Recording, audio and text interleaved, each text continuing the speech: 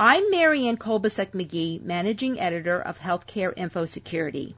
Today we're speaking with Stephen Wu, a partner with law firm Cook, Kobrick & Wu, LLP.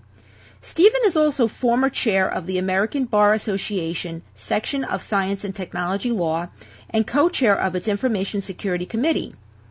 Stephen will discuss some of the key security and legal issues related to mobile devices, especially for organizations that allow employees to bring their own personal computing devices into work.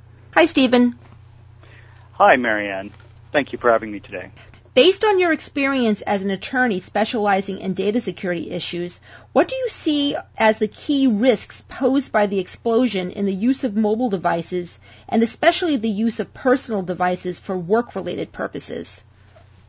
Marianne, if I address this point, I'd start by saying that right now we are, in fact, seeing an explosion in the use of mobile devices, and executives and other people within companies are asking their IT staff to support policies by which they bring their own mobile devices to use for work.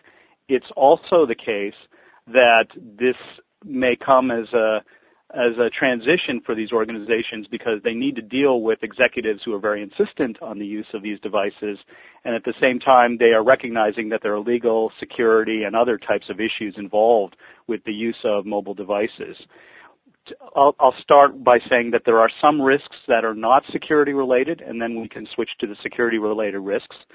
So to begin with some of the non-security related risks, there are privacy issues involved with mobile devices. So if there's monitoring going on by the organization, that needs to be communicated to the people who are using the devices. If the device is being demanded later on in an investigation, or the company should ask for that right, then people might need to provide their devices upon demand, and there might be some private information of the person, of the user on that device. So the privacy understanding has to be something communicated between the organization and the user.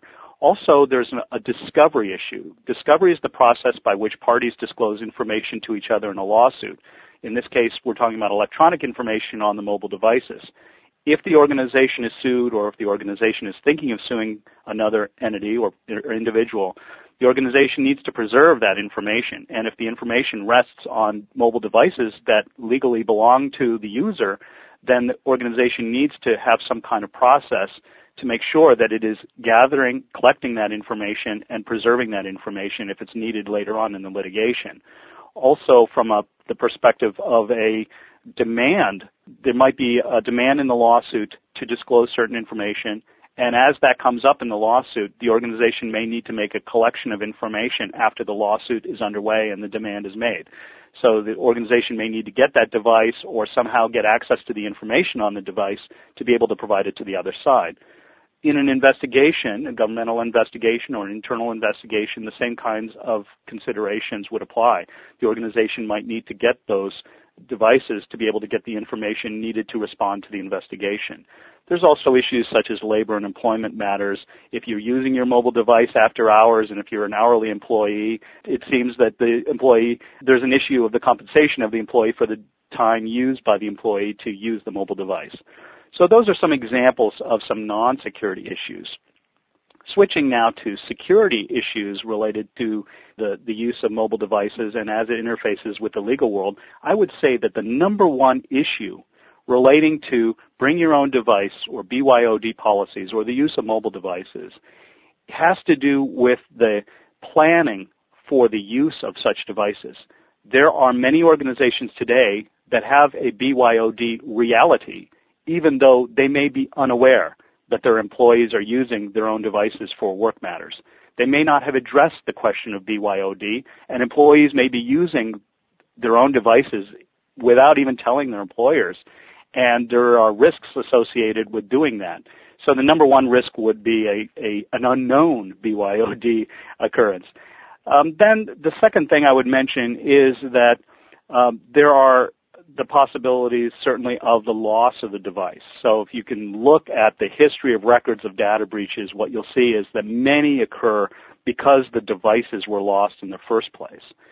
Then in addition, there are risks to the network and information on the network. If a device has the ability to access all information on a company network just as if it were a desktop sitting in the office, then there's the possibility that a device that's compromised could have access to all the information on the corporate network. So there is that network risk possibility. We're also aware that some people have used their device in ways that is not authorized. So, for example, there are means of jailbreaking phones, and so having a policy to address jailbreaking is important. So that is another risk associated with that. Also, if a mobile device is connected to outside computers or outside cloud services or social media applications, it's possible that a compromise of the device due to that connectivity might then spread to the network. It's also the case that people are using their devices in Wi-Fi networks. If they don't have the proper protections for use of the device with Wi-Fi, then they create the risk by using that mobile device in insecure networks. Also, it's possible that there might be risk associated with the fact that we're talking about different operating systems. Somebody is using Android, somebody else is using an iOS device. The IT security teams need to be able to support, and the IT staff needs to support the use of different types of operating systems, and if they're not prepared to do that, that also introduces risk. Of course, these devices then have personal applications, and they're being used for personal web browsing, and there may even be sharing of the device. So if the child of the employee is using the device for applications or to browse websites that then cause risk to the organization, that could create a security issue for the organization. So having policies and procedures to address the dual use of the devices would be important. So that gives you some examples of some of the risks that are involved. What industries are most vulnerable to data security and privacy breaches involving the use of personally owned devices? Marianne, what I would say there is that the industries that we're talking about are the regulated industries. Certainly folks who are working in government or in the military have this as an issue, and even President Obama had an issue about the use of his BlackBerry in the past in his first term.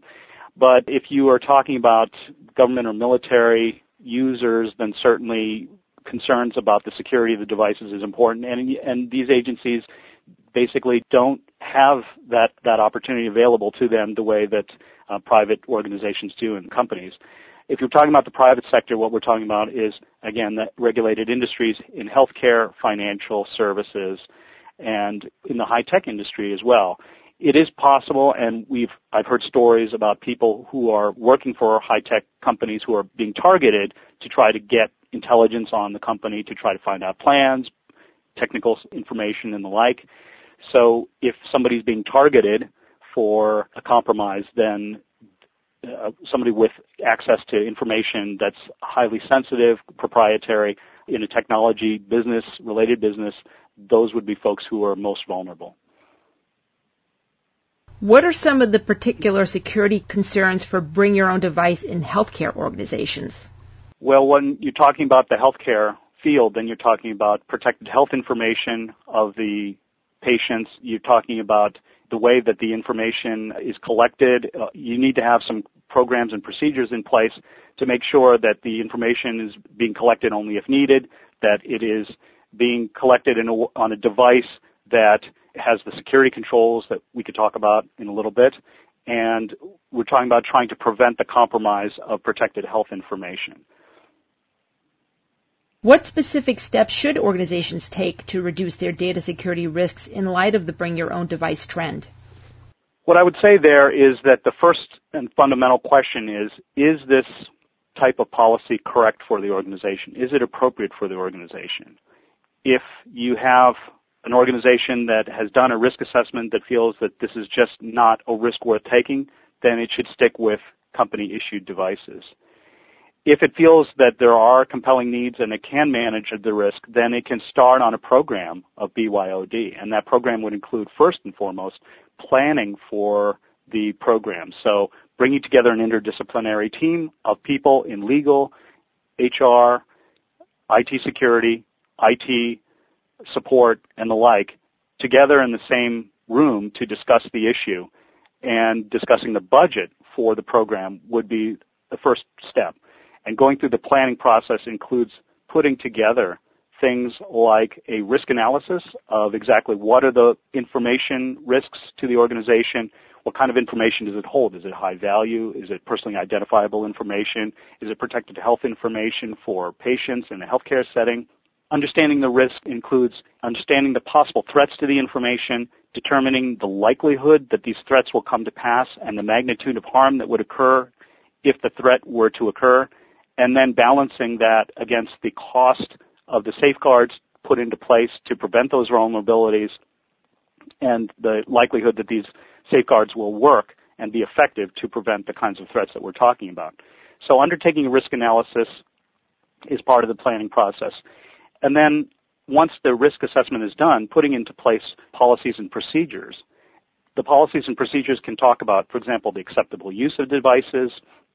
They can talk about organizational access to the device, when the organization can demand the information. It would also cover the wiping of the device, when that wiping would occur, and the types of usage that would be allowable underneath the policy.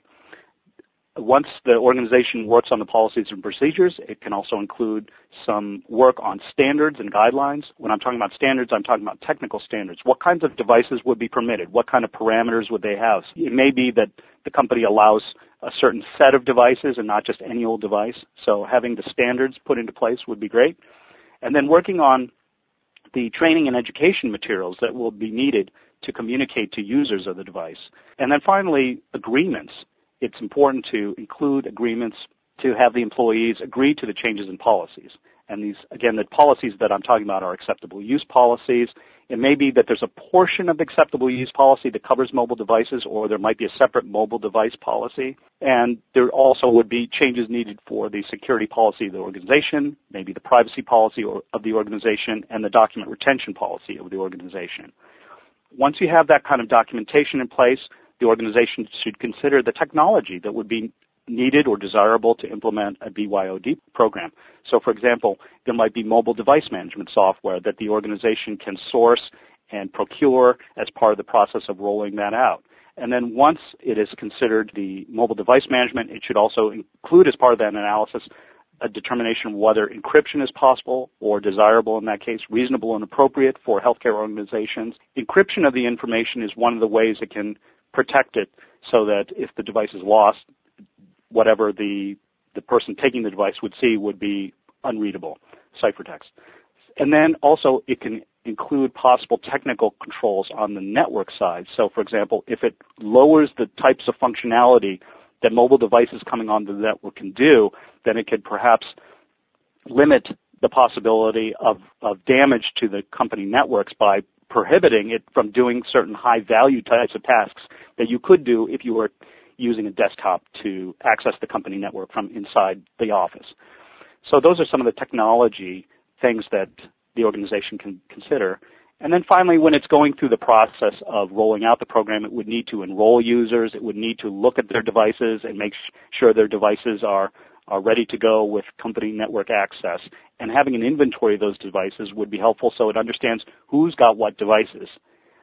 It may also want to include a document-specific or document-focused type of look at information. So as a matter of full disclosure, I have a company client called Watchdocs. So what I'm talking to you about is what Watchdocs might tell you. And what it might tell you is that if you can focus on the security of individual files and pieces of information with specific parameters such as how long somebody can access it, who can get access to it, who can then communicate it on, and so forth, it may be that using a device can be done consistent with security by focusing on the security of individual files as opposed to trying to secure the network or secure the device. So those are some of the steps that an organization can go through to try to reduce data security risks. Is there any other mobile device security advice that you would offer to Chief Information Security Officers as they plan for 2013?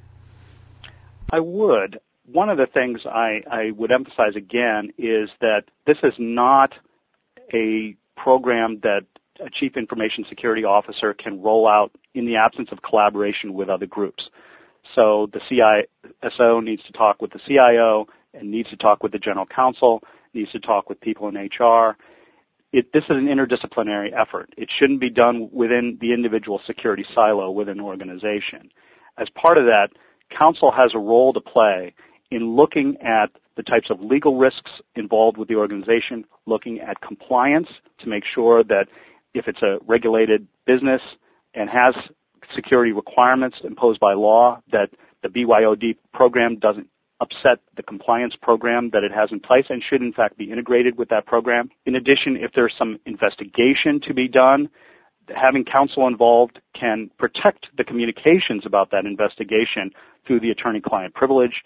If CISOs do this themselves, the attorney-client privilege doesn't apply. The attorney-client privilege means that if there were ever a lawsuit, if the opposing lawyer asked, what did the user say to the company, then that is something that the opponent can ask in litigation or request emails or other kinds of communications.